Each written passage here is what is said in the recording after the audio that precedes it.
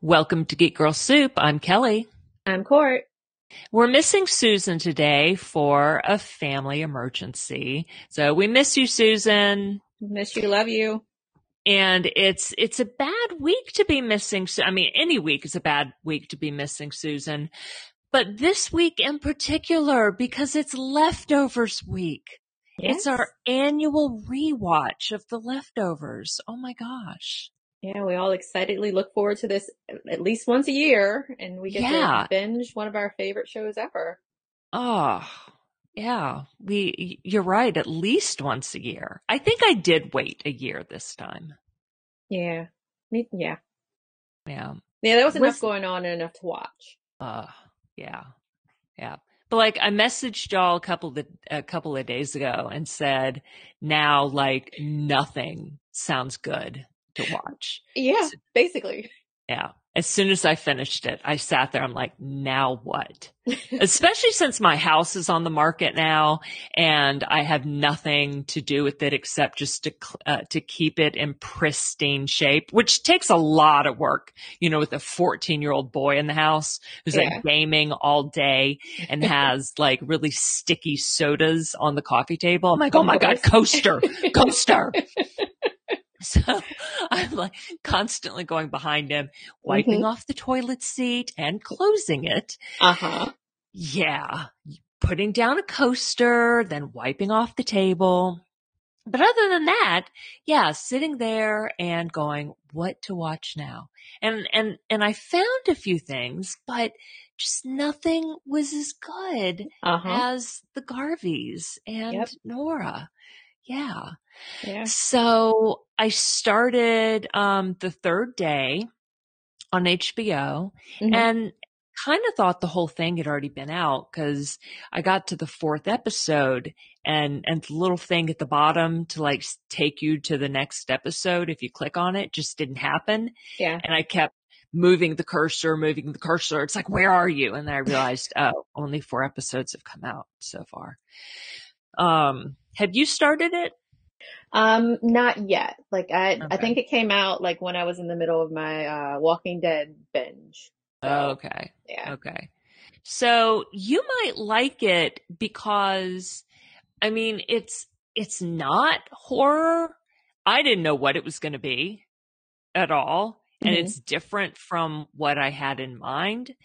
It's like it's giving me a feeling of Wicker Man and Midsummer, and yet I have no idea where it's going. And now we're being introduced to other people. Like I knew that there was something about a man getting stuck on this island, and that's Jude Law. And then a woman getting stuck on the island, and that's Naomi Harris, I think it is.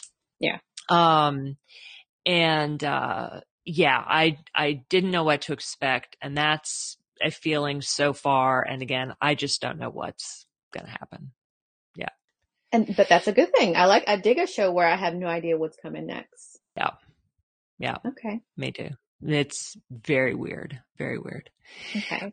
And then I watched a few documentaries kind of in preparation for next week where we're picking documentaries. So maybe I'll wait on those because, yeah, I'm picking one of those as homework. Okay. Yeah. So I won't reveal those yet. All of them. No. Yeah, let's watch every single one. No. Like that's one thing I really like about HBO Max. Like there's just like documentary after documentary. Like I have so many added to my list. Yeah. But like going back to what you were talking about before with not having anything to watch after The Leftovers. When I tell you I spent like an hour and a half just last night scrolling through Vudu, Netflix, Prime, trying to get something like that would just pull at my, interest or imagination, I fell asleep scrolling. Oh my gosh. Oh, how funny. Yeah. Oh, and it's not as if there isn't anything to watch. There's a lot. Yeah, so much. It's just after The Leftovers, nothing sounds good. Yeah. it's just that good. And it's that good. And like just the feeling of being so satisfied with the way that show ended. Like there are so many shows out there that I've fallen in love with and that's just fallen off like during one season or another, but that was never this show. And I appreciate that so much. And as many times as we can go back and rewatch it and it still feels new again. It's weird. Yeah.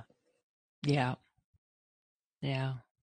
And, like some shows when you rewatch and I can't really think of an example right now, but okay, I guess, like I've watched The Leftovers a lot. I was trying to count how many, and like I've seen episode 1 at least, I rewatched it before watching season 2. I rewatched it before watching season 3.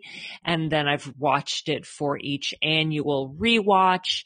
But I think I rewatched it more than that, because there were some other times in there.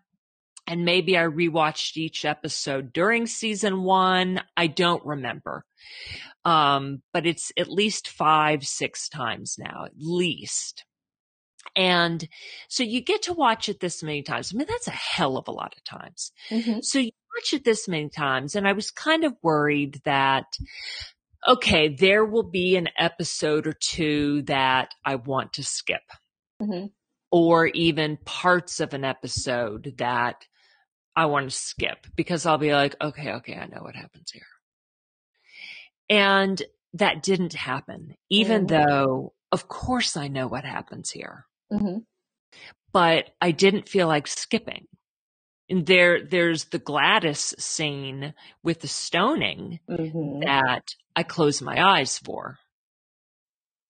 Like, I don't want to see the details of that. Right. But even the episode, It's a Matt World. Oh God. I used to just be so annoyed with that. Like that was my least favorite episode of all of them.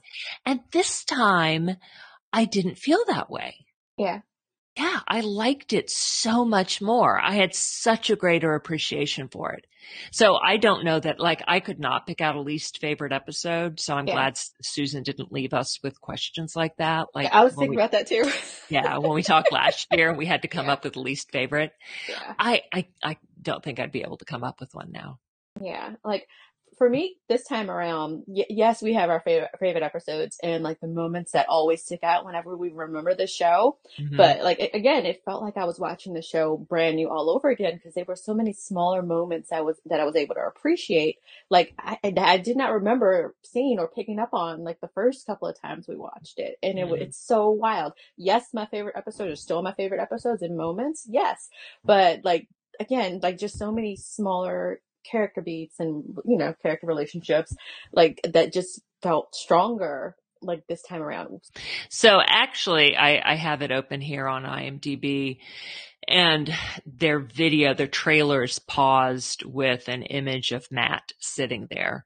Mm-hmm. So like he sort of annoys me in the grand scheme of things. And I remember like in season 1 when he goes to the casino and the people try to, steal his money.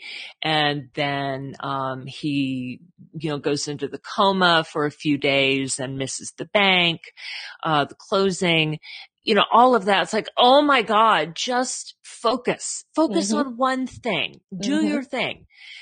But now having seen the show several times, I do have a greater appreciation for who he is and what motivates him.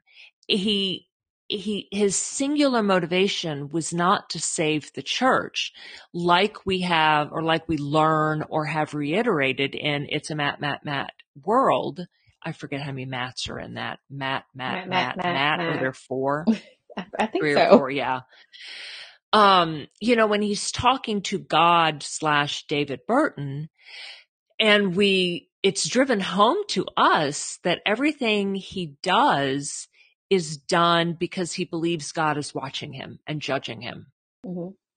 So then when I look at those earlier episodes with that in mind, then everything makes much more sense. It's not that he's trying to get back to save the church.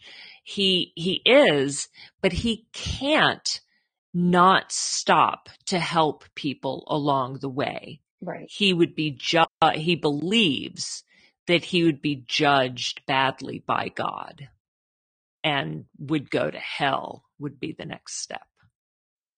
So and then like I don't hate those scenes as much. Yeah. You can see that throughout the entire show. And like that was another thing I picked up on, like rewatching it this time around, was again seeing those smaller moments and smaller connections, and then like thinking of how they relate overall, like just like that thing with Matt. But yeah, it's a Matt World. It's still not my top episode, but right. You enjoy it. You pick up more of an appreciation for it and like the actors and characters. Yeah. Much better this time. I'm still annoyed by Lori. Oh, in general? In general, and like how she treats her kids. Oh. Yeah. Yeah. Oh my gosh. Yeah, and we see her so much more with Tommy, and yeah, getting him to lie, and I mean, doing all the work, like bringing people out of the guilty remnant and into her group. That is putting him at risk. They didn't realize at how much risk, like meeting Meg like that. It was still risk though. But then actually having him lie about being able to hug people to take away their pain, that was whack. That, and like she's not paying attention. Like he was already not broken, but like from the very beginning we saw how hurt he was that his biological father like just wanted no parts of him, and like there was an understanding to it. Like when he got not beat up, but when the dude hit him, like before everything happened, before departure day. Lori, she understood him, but I feel like she stopped understanding him and she stopped wanting to. She was focused on like her own sins of what she did, and like using him to try to atone. Yeah. It's sad to me that he broke off connection completely with Kevin after the departure. I mean, I know he joined a cult, but it's still, it was sad. Yeah, those cults just don't let you have any outside connection.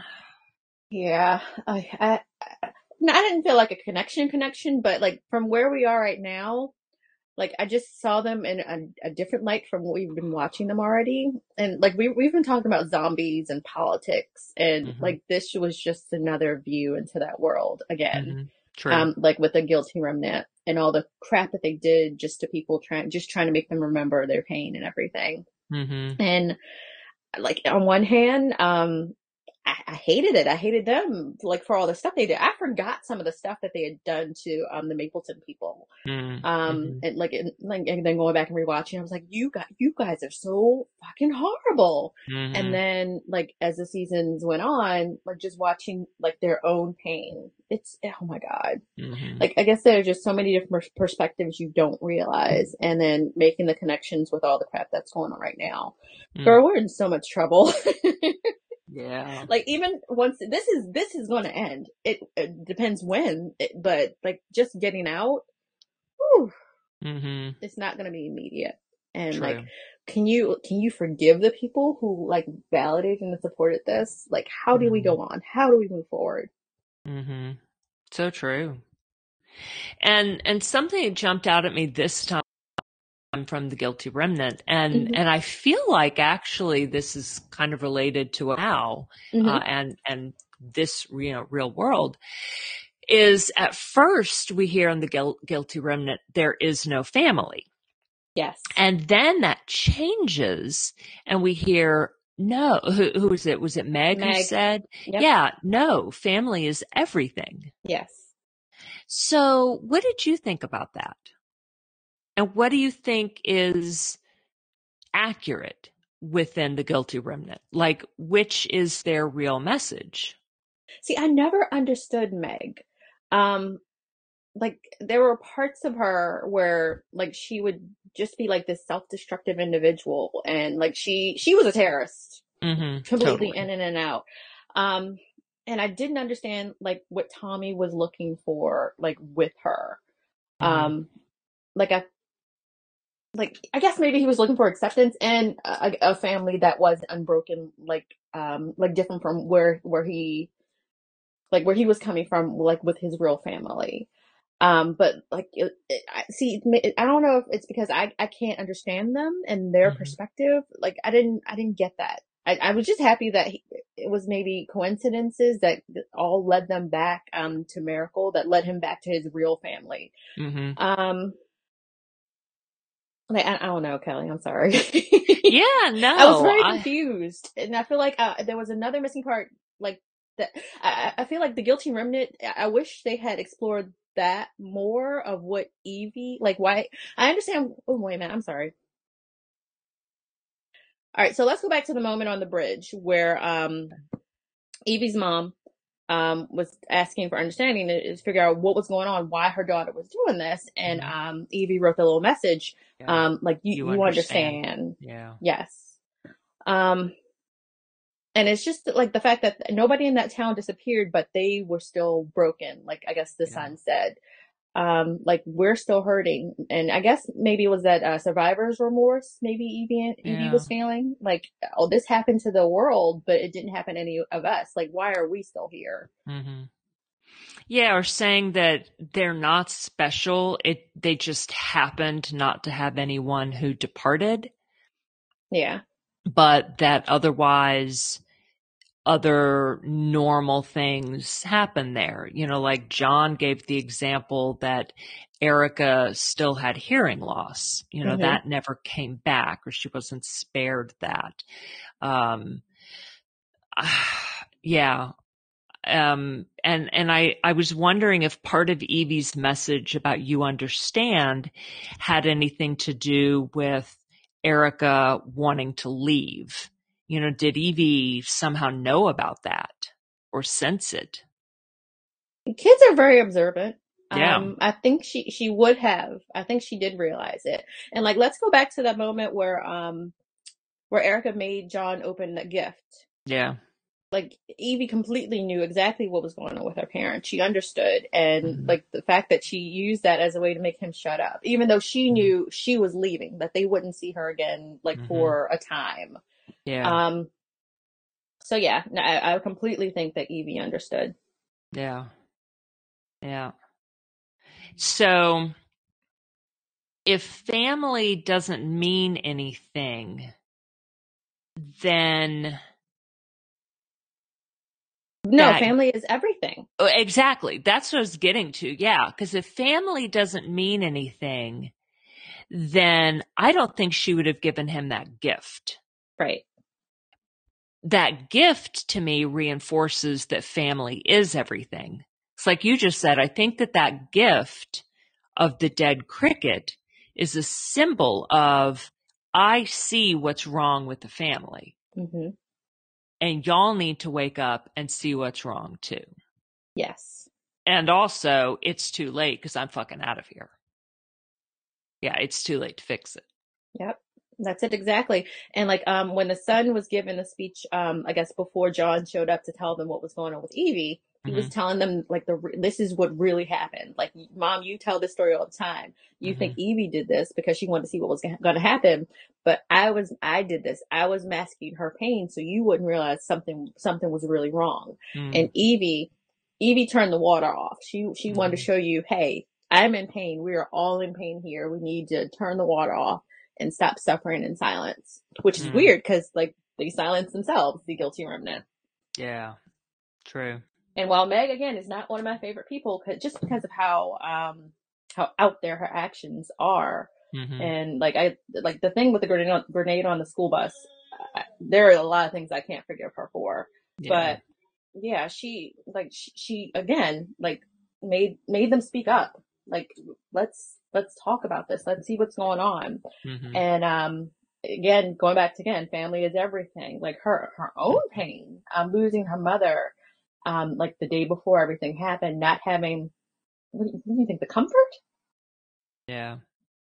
The comfort of her having departed with everybody else, because, a lot of people thought it was the rapture, and, they went on to better things. Okay, so what happened to my mom? Like, my mom died while I was in the bathroom snorting coke. Mm-hmm. Well, and I mean, we heard from some people throughout the show that it wasn't comforting. The departure, I think, for a lot of people wasn't comforting because they really didn't know what happened to him. Mm-hmm. While if you had a loved one who died, you did know what happened. They were dead. You had a body to bury. Yeah.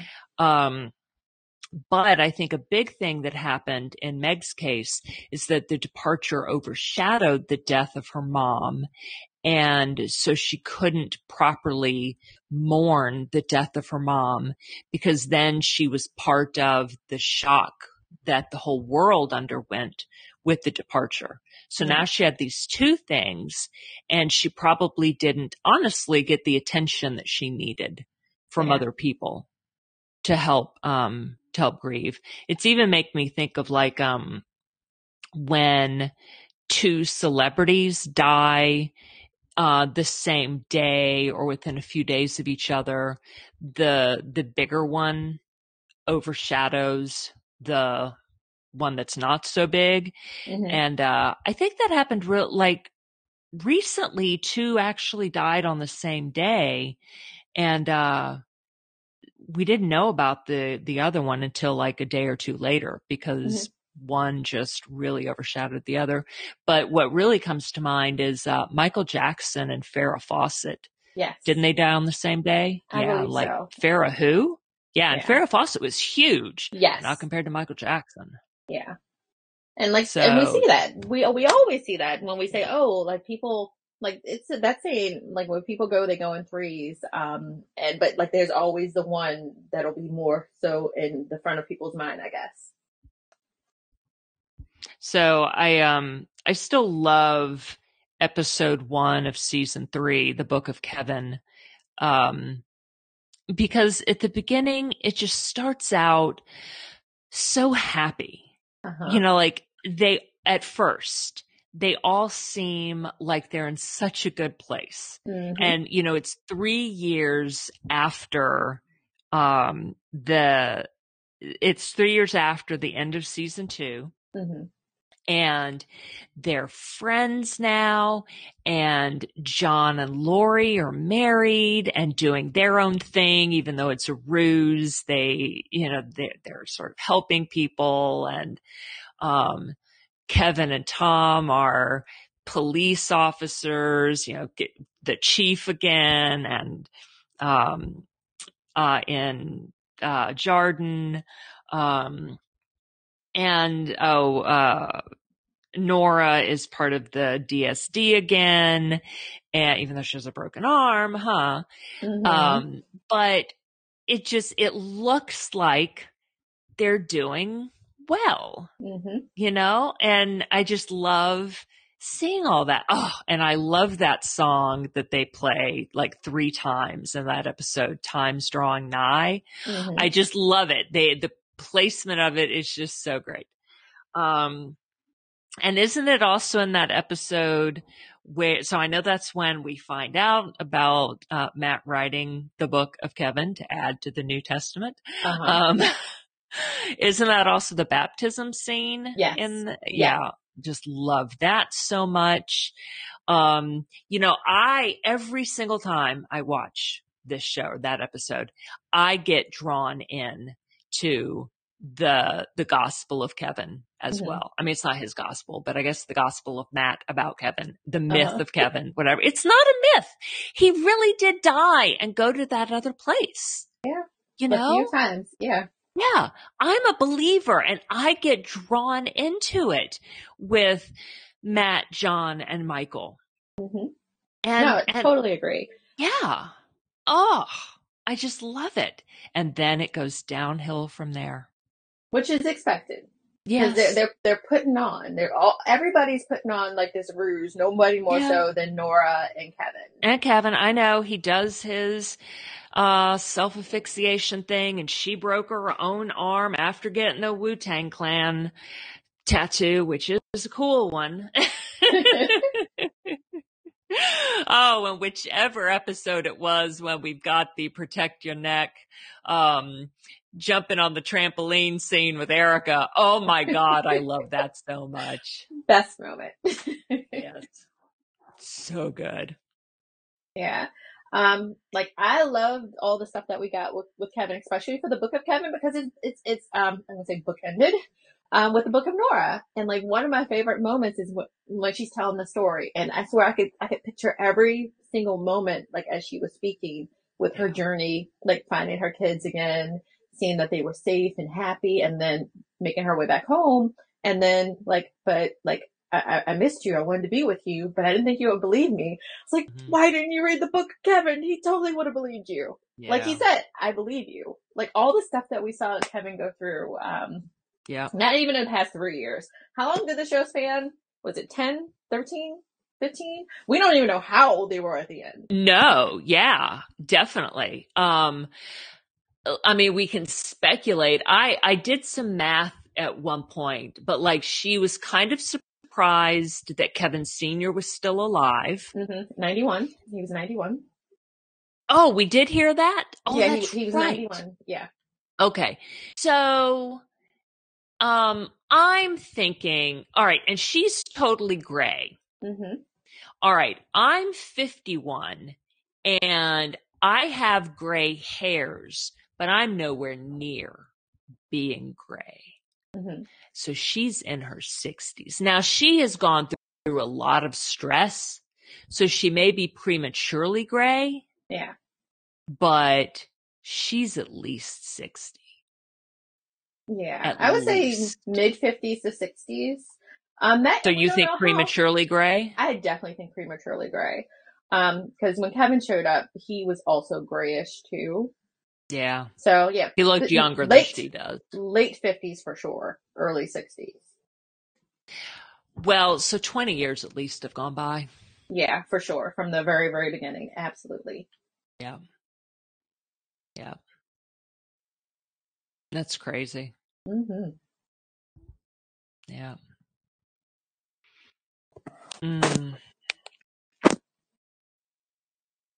Who else? I was about to bring up someone else. Or another scene. Crud. From the Book of Nora. I love the scene where she's untangling the goat and the beads from the fence. That always makes me sad and like teary-eyed. I mean, like for the poor goat, but what it represents about her, because, you know, she puts the beads on herself. Cause she's totally relating to the goat, and then she wears them home and takes them off and is like saving the beads. So she became the surrogate goat, and the goat had been a surrogate for the people at the wedding. Poor Nora. Yeah, maybe she was like 10 years prematurely gray. I mean, my lady went through a lot. And again, how much time did she spend over there? Like, how does time pass over there? True. Like, I still want, like, let's do a movie. Like, I just want to see over there. Like, do a sequel. Oh, no. Let the mystery be. No. Fine. Yeah, don't even write a book about it, sir. You stay there. They'll just ruin it. Yeah, this is true. Yeah, look what happened when TERF J.K. Rowling wrote The Cursed Child. Oh my God. Yeah, it just totally ruined everything. Yeah. Yeah, we'll stay Did you read it? I didn't read The Cursed Child. I did want to see the play, but maybe not now. I did not see the play. Yeah, don't spend any money on her. Oh, God, no, unfortunately. Yeah, I did read the book, and it just didn't need to happen, in my opinion. Yeah. Yeah, and there are a lot of things like that. Just tell me a whole new story about different people. Yeah. And that'll be fine. And honestly, I have never read any fan fiction. But my opinion is that's different.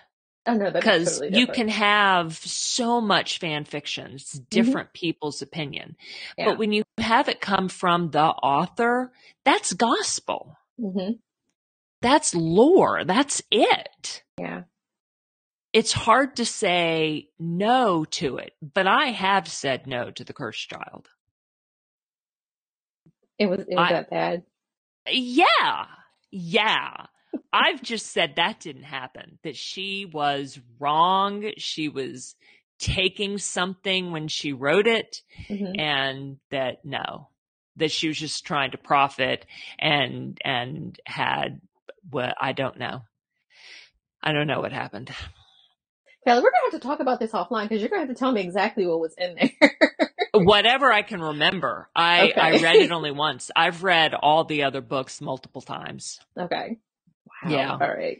I read that one only once right after it came out. I'm like, this just, no. And it's so weird how that works because there are certain stories. Let's take it back to The Shining. The Shining, there's a new book. It came, I don't even know how many years, 30, 40 years after the original book, the movie that came out that he hates. So this was based on like the book of The Shining. And, what was it, Dr. Sleep? And I'm with you. A lot of times when we're coming back and we're revisiting something, I get afraid that it's going to completely ruin what came before.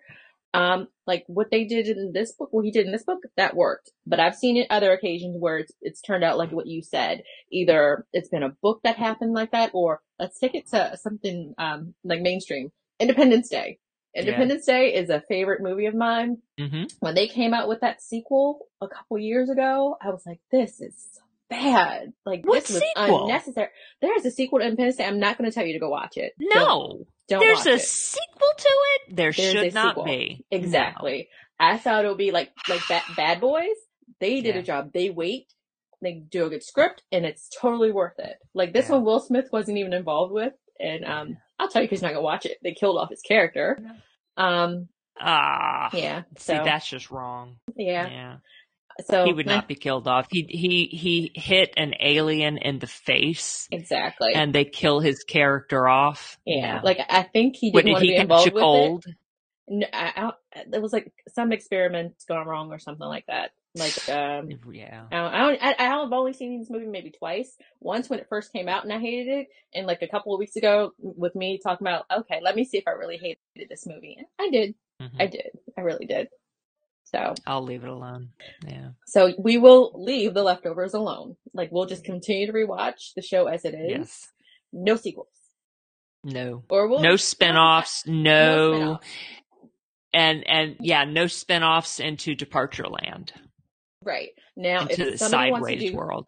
Fan fiction, read that. Because, like, I'll see what's going to happen next. Like, I want to see Kevin and Nora go back home and, like, be with family. I want to see them welcome her back into the family. But, like, if she even wants to, like I was actually wondering about that. Will she go back? Or is she like, no? Because I feel like, I feel like right where she was before Kevin, she was in her own purgatory. Yeah. Like, away. Totally, you're right. Yeah. Which was very different from, because like binging it, like at the end of the second season when Kevin gets home after everything happened, everybody's there. His entire family is right there waiting. And I feel like I wanted her to have that moment, but it's okay that we didn't get it because it's in my head. As long as they got back together, I was good. I love that episode so much. Oh, me too. Yeah. Yep. And I'll point out what we point out during every rewatch podcast. The last line of every season is spoken by Nora. Look what I found. You're home. I'm here. Mm-hmm. Oh. Yep. Yep. And you're right. I hadn't thought of that before, that if Nora had only read the Book of Kevin, or I think she didn't even ever know what he went through dying those 2 times. If she had known that and taken it seriously, then I'm with you. I think she would have known that he would have believed her story. Yeah. Like, 'cause she believed him, like, for a part of their relationship before they started covering up what was going on with them. Like, like the very beginning of season 2, I loved it because they were so honest with each other. He's like, yeah, I sleepwalk, and I woke up and Patty was there, and then she died. I didn't do it, but she died. Like, oh my God, he's telling her some wild stuff, and she believed him. Yeah. Yeah. But then she left as soon as he told her, I'm seeing Patty. Yeah, I hated that. That really disappointed me. Yeah. They can be honest about everything except I'm seeing someone, hearing voices, whatever. Oh no, I can't deal. Right. And I understand. Yeah. I mean, I wouldn't want my boyfriend to be having that either, but you're okay with him kidnapping someone, beating her up, and then having her kill herself in front of him, and he and your brother buried the body? Mm-hmm. But now he's psychotic. I mean, like, let's just say, even though I don't think he was psychotic, I think Patty was really there, but whatever. Oh no, she was. She totally was. But from Nora's perspective, he was psychotic. Right. But you can't deal with that, so you abandon him. Right. And for me, it was like, okay, we have this fresh start. I've got this brand new baby, so I don't have to think about all the stuff that I lost. Kevin, why are you ruining this for me? Yeah. I'm leaving you. But not just the baby, and now Mary. Yes. The one thing Kevin was worried would happen, happened. And everything in Australia was great too. Kevin Sr., his quest was just wild. His episode, sure. Crazy White Man Thinking. God, yeah. Oh, that was awesome. Yeah. Like, and we had that scene, oh my God. I can't remember the name of the episode right now. But like with Kevin at the hotel and seeing his dad on TV, I was like, oh my God, this is the scene. This is the moment. This is happening for real. Like, y'all are just talking across these planes. Yeah. That was awesome. That was too good. And then Grace's story about her kids. But then finding the page of the Book of Kevin and believing it like that. Oh my God. See, I'm worried about her. Like turning herself in. Did she go to prison? Nobody goes to prison on this show.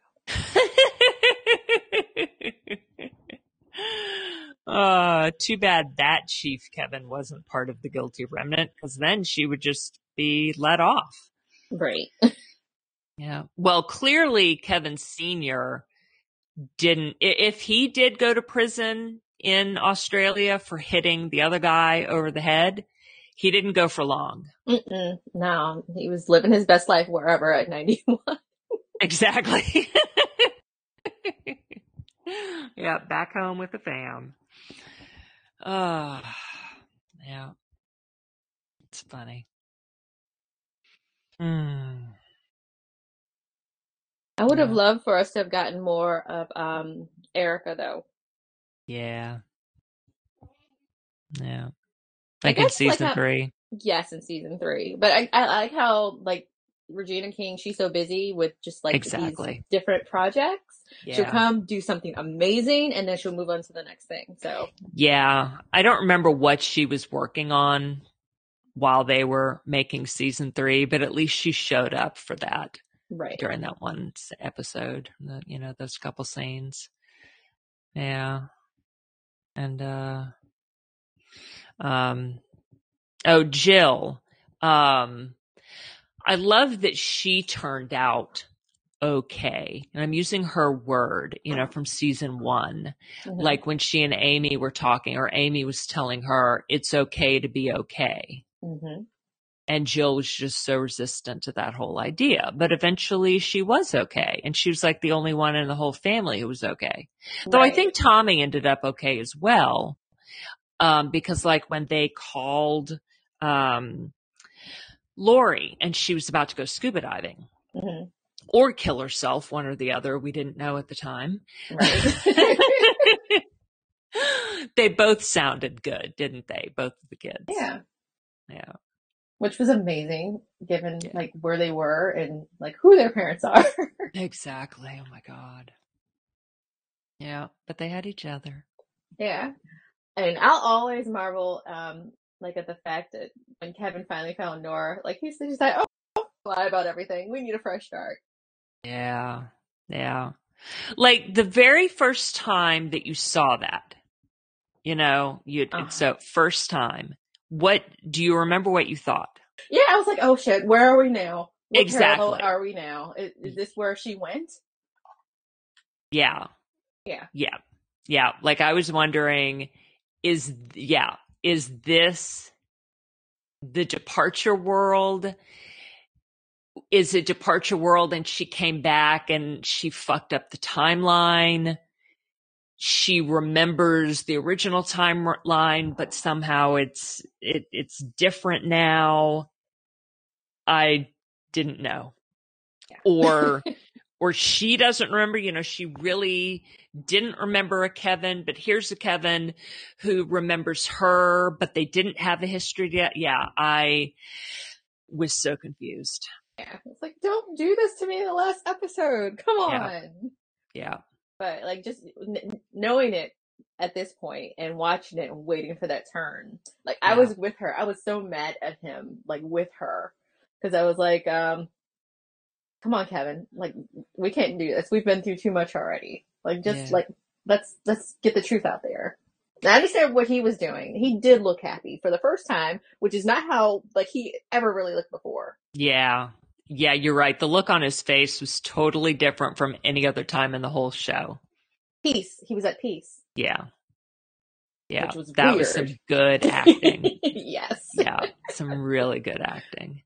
Yeah. I mean, I liked how he showed up and acted as if he really had just seen her and he was giving themselves the chance to start from scratch.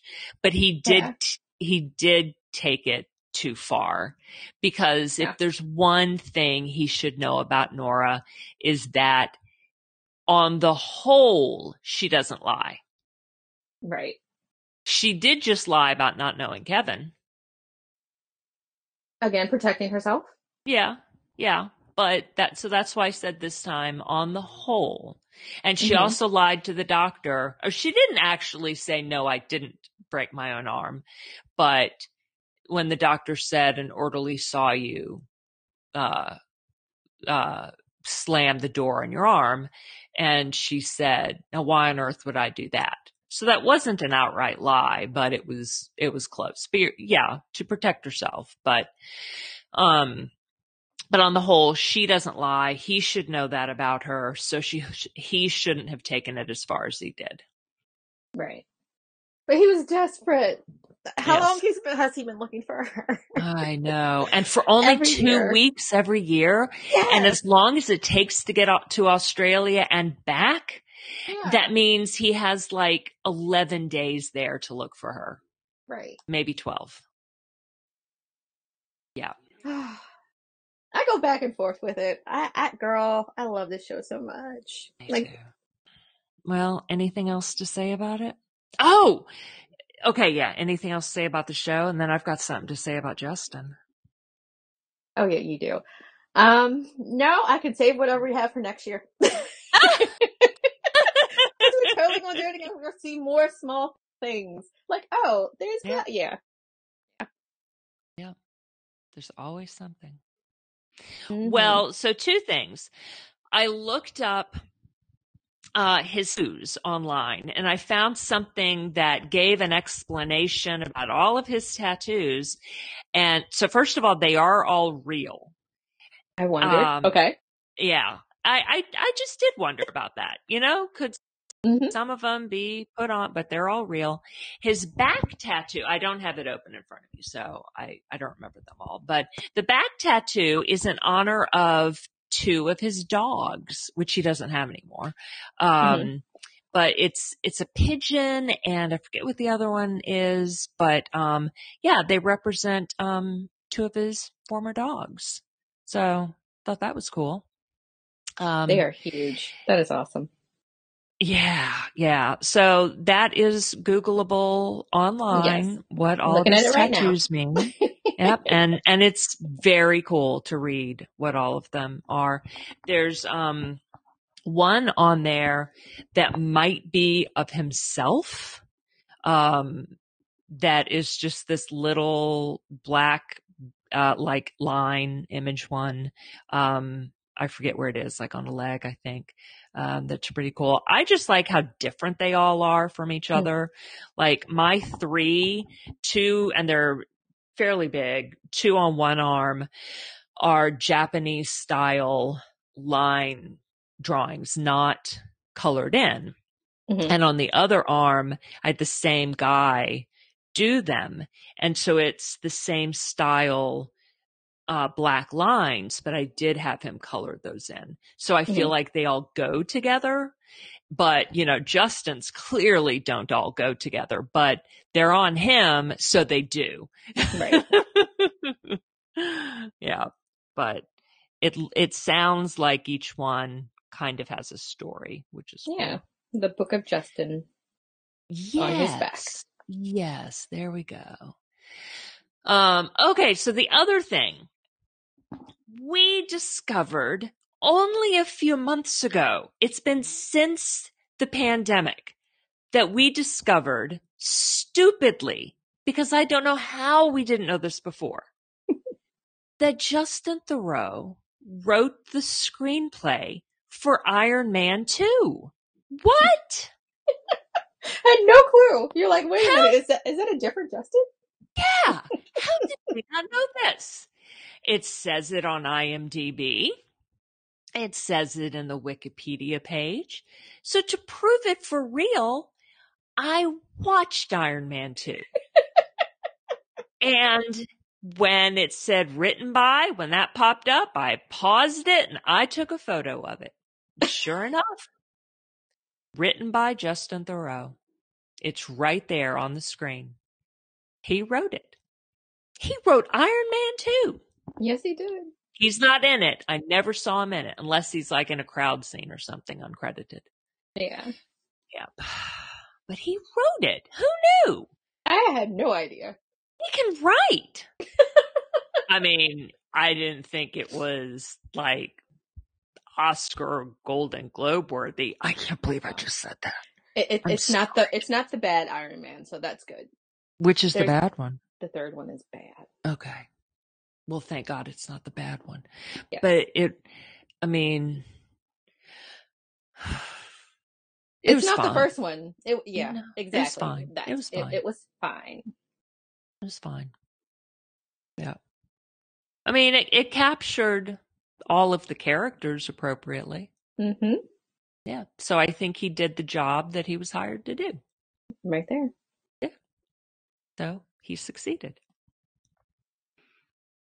And when you look on IMDb, I just don't see he's so cute. I just love the photo of him on IMDb. He's just sitting there in this black top and his jeans, and his hands are clasped in front of him, and he's just looking at the camera.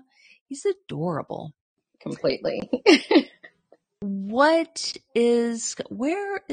I don't like the IMDb in a browser. I prefer the app. August 10th, 1971, Washington, District of Columbia, USA. That's where he went and where he was born. He has won 2 Primetime Emmys. I forgot that. Let's see for what. What? He just won this year for Outstanding Variety Special. He was in All in the Family and Good Times, one or the other. Oh yeah, a special that Jimmy Kimmel put together. I enjoyed those. I didn't realize. Or the Jeffersons. What did he do in them? He couldn't have been one of the main characters. Maybe he was like one of the behind the scenes people. Hold up. Let's see. Top build cast. Where are you at? So the 2021 reads live in front of a studio audience, All in the Family and Good Times. 2019.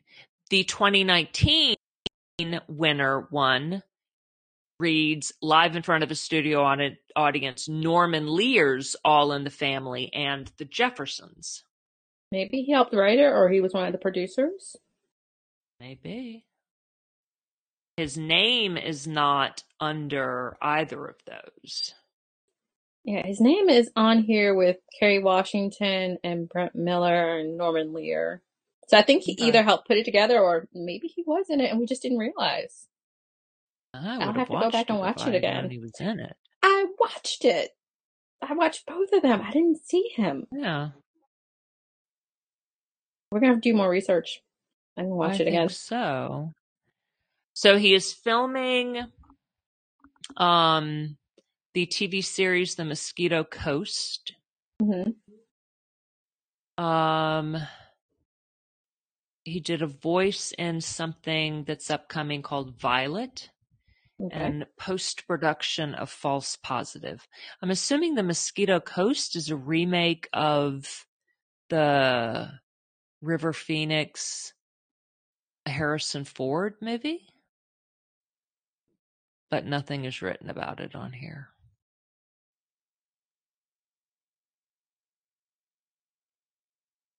Oh, no, it is. An idealist who uproots his family and moves them to Latin America. Yeah, that's Harrison Ford and River Phoenix one. Okay. Yep. Cool. Under writer, he wrote Zoolander 2. Oh, God. Rock of Ages. Some TV movie called Documental. Iron Man 2. A video short, Tropic Thunder, Reign of Madness. Are you serious? And yep, and the screenplay for Tropic Thunder. Okay. So he and Ben Stiller must be buds. They have to be buds. Oh yeah. Oh my God. Is he why we got RDJ in blackface? Oh my God. But that was yeah. I watched that movie. I enjoyed it. Okay, he and Ben Stiller co-wrote the screenplay. That is so funny. That is hilarious. Oh my God. All right, Justin. He likes to write. Yes, he does. And like during this time, a lot of people have had time to write and create new things, so that while 2020 was a shit show, like we'll get a lot of amazing things next year. You think? Yeah, we just might. We should. Hoping. Hopefully good. Yeah, hopefully good stuff, or it could be all shit show stuff. You know. Yeah, since that's what everybody was feeling. We'll see. Yeah. Yeah. All right. So next week we've got documentaries. Mm-hmm.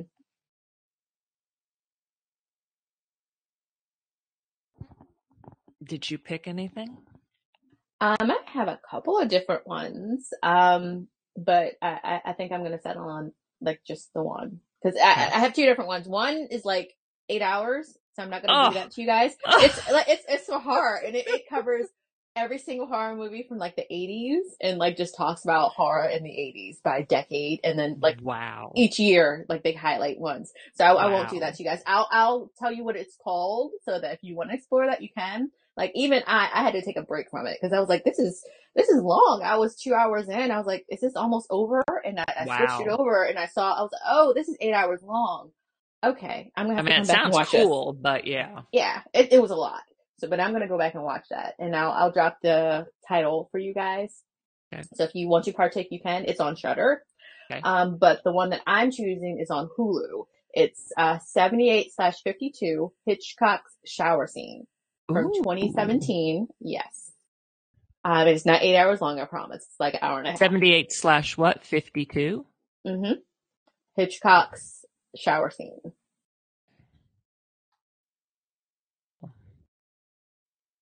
It says, just when you thought it was safe to go back in the shower, discover how Alfred Hitchcock's Psycho changed film history forever. Nice. Okay. Let me open up IMDb for mine.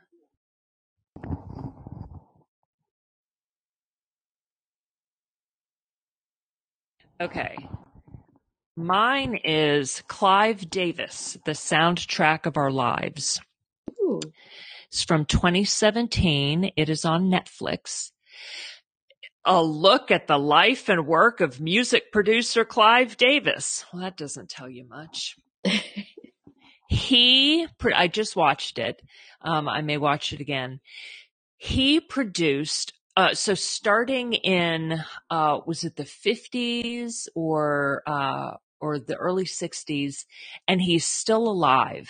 He's like late 80s now. Mm-hmm. He is still alive and active.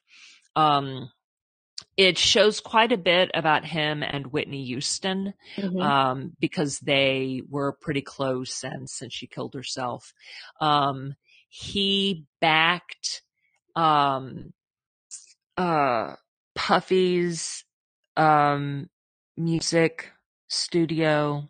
I'm blanking on what it's called. Shoot. Well, so this is why I'm going to have to watch it again. He had his hand in like every genre of music. Of course. And and behind just some of the biggest acts in music ever. It's incredible. This documentary reminds me of when we watched The Black Godfather, but this dude is white. So sorry, but it's really, really interesting. Yeah. And there's a lot of music in it. Oh, going back to Janis Joplin. Yeah. Nice. Real biggies. We should have gotten something from Susan before doing this, but yeah, like she'll let us know her pick, and like we'll drop it in, or she'll drop it in when she posts. Next year we'll have another rewatch of The Leftovers. Yes, and we'll be far happier. Yes. I'm calling it now. Yes. And in the meantime, we will try to enjoy watching other things that are not up to par with The Leftovers. Yeah, on our spreadsheet where we keep track, I gave all 3 seasons a 10, and I just don't do that. Like, at all. Yeah. It's like, no, seriously. And not at all. So, but this automatically 10, 10, 10. Absolutely. Yeah. Yeah, I don't know that many shows that I would give a 10, but like this is definitely one of them. Yeah. Yeah. I gave the last season of Steven Universe a 10. I'll have to watch that. I keep hearing about it. Oh, it's great. It's so beautiful. Yeah. Yeah. But I think it's back now. So that final season turns out was not. Okay. Yeah. I think it's back. Yeah. Or a spinoff type thing, or a now they're older thing, something like that. I have to look into it. Yeah. So, all right. So onward to documentaries, and until we see y'all next week, geek on.